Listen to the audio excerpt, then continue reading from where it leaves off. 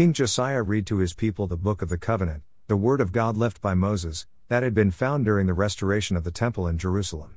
This was a new experience for all, as the worship of God and the reading of his word had been abandoned by their elders and previous kings. Now the king sent them to gather all the elders of Judah and Jerusalem to him. 2 The king went up to the house of the Lord with all the men of Judah, and with him all the inhabitants of Jerusalem, the priests and the prophets and all the people, both small and great. And he read in their hearing all the words of the book of the covenant which had been found in the house of the Lord.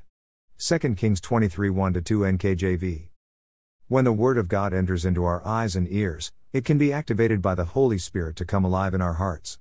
Our thoughts and beliefs are laid open for discovery, and it brings us to a point of decision on how we will move forward. Are we willing to change to grow and to overcome our fears and shortcomings? Much like the temple in Josiah's time, our hearts can be cleansed and restored by the introduction of God's Word. Most of us who are willing to do this have undergone a profound change. We have had to discard a large number of false ideas and assumptions that we have carried around within us for years. The Word is the key tool the Lord uses to penetrate to the core of our being and to weed out the unholy and unclean thoughts and habits that reside there. His Word is referred to in the Bible as a spiritual sword, striking down falsehoods and vain imaginations, and allowing the Lord to work deep within our souls and spirits to heal us. 17 And take the helmet of salvation, and the sword of the Spirit, which is the Word of God. Ephesians 6:17 NKJV. 12 For the Word of God is living and powerful, and sharper than any two-edged sword, piercing even to the division of soul and spirit, and of joints and marrow, and is a discerner of the thoughts and intents of the heart. Hebrews 4:12 NKJV. King Josiah read the word of the Lord to all his people, but it was up to each individual to decide how they wanted to respond to it. There were several different ways that each could receive it. Did they tune Josiah out as he read, allowing other matters to crowd the word out and occupy their thoughts instead? Were they resentful at being forced to listen against their will, as many of us were in our youth? If so, we know what a challenging and unfruitful situation that can be. Did they receive God's word in their heart for the moment, but soon forget it as they went home and turned their attention to other things? Maybe when they had to choose between following God and pursuing other less clean activities, the latter won out? On a more positive note, did God's word grab their attention and take root in their hearts, starting a spiritual fire that would be the first step on a satisfying life journey? Would they allow it to grow into a true faith that would bear fruit for the Lord's kingdom? Probably all of these different responses were found among the crowd as Josiah read.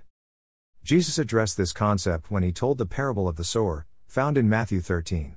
Using the analogy of a farmer spreading seed over a field with various types of soil, Jesus was describing the various responses of people to the hearing of God's word. The seed on hard ground represented hearers who were distracted from even considering receiving the word into their hearts. Jesus placed the blame for this on the distractive efforts and abilities of the evil one.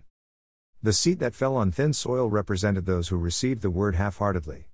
As soon as difficulties arose because of the word, the receiver rejected it and went back to old ways and thinking. Potentially fruitful responses to the word were then sometimes cut short by other influences, such as a focus on the worries and cares of daily life or the pursuit of material wealth. These priorities help to choke off the spiritual nourishment required for growth. God wants to assist with all of these issues, but He also wants us to place Him first in our lives and to call on Him in prayer to address our needs. Finally, in the spiritually successful case, the word took root in the hearer's heart, and was allowed to grow as a fruitful plant and to be tended daily by Christ. The individual who chooses this path will go on to produce abundant spiritual fruit in the lives of those around them. Like the people in Josiah's audience, we all have a choice in how we will respond to the hearing of God's word. We get to pick which type of soil we want to be. With God's help, the sword of the Spirit will cut away the weeds of our lives and produce a great harvest throughout God's kingdom, giving us a satisfying life of hope, serenity, peace, and joy. Reflection. Lord, teach me to receive your word with joy in my heart, and to hold on tight to it in my soul. Use it to cut away the unhealthy thoughts, practices and addictions that threaten to keep me in bondage. May your Holy Spirit empower and enrich my soul to produce much fruit as I abide in you, the vine of life. In Jesus' name we pray, Amen.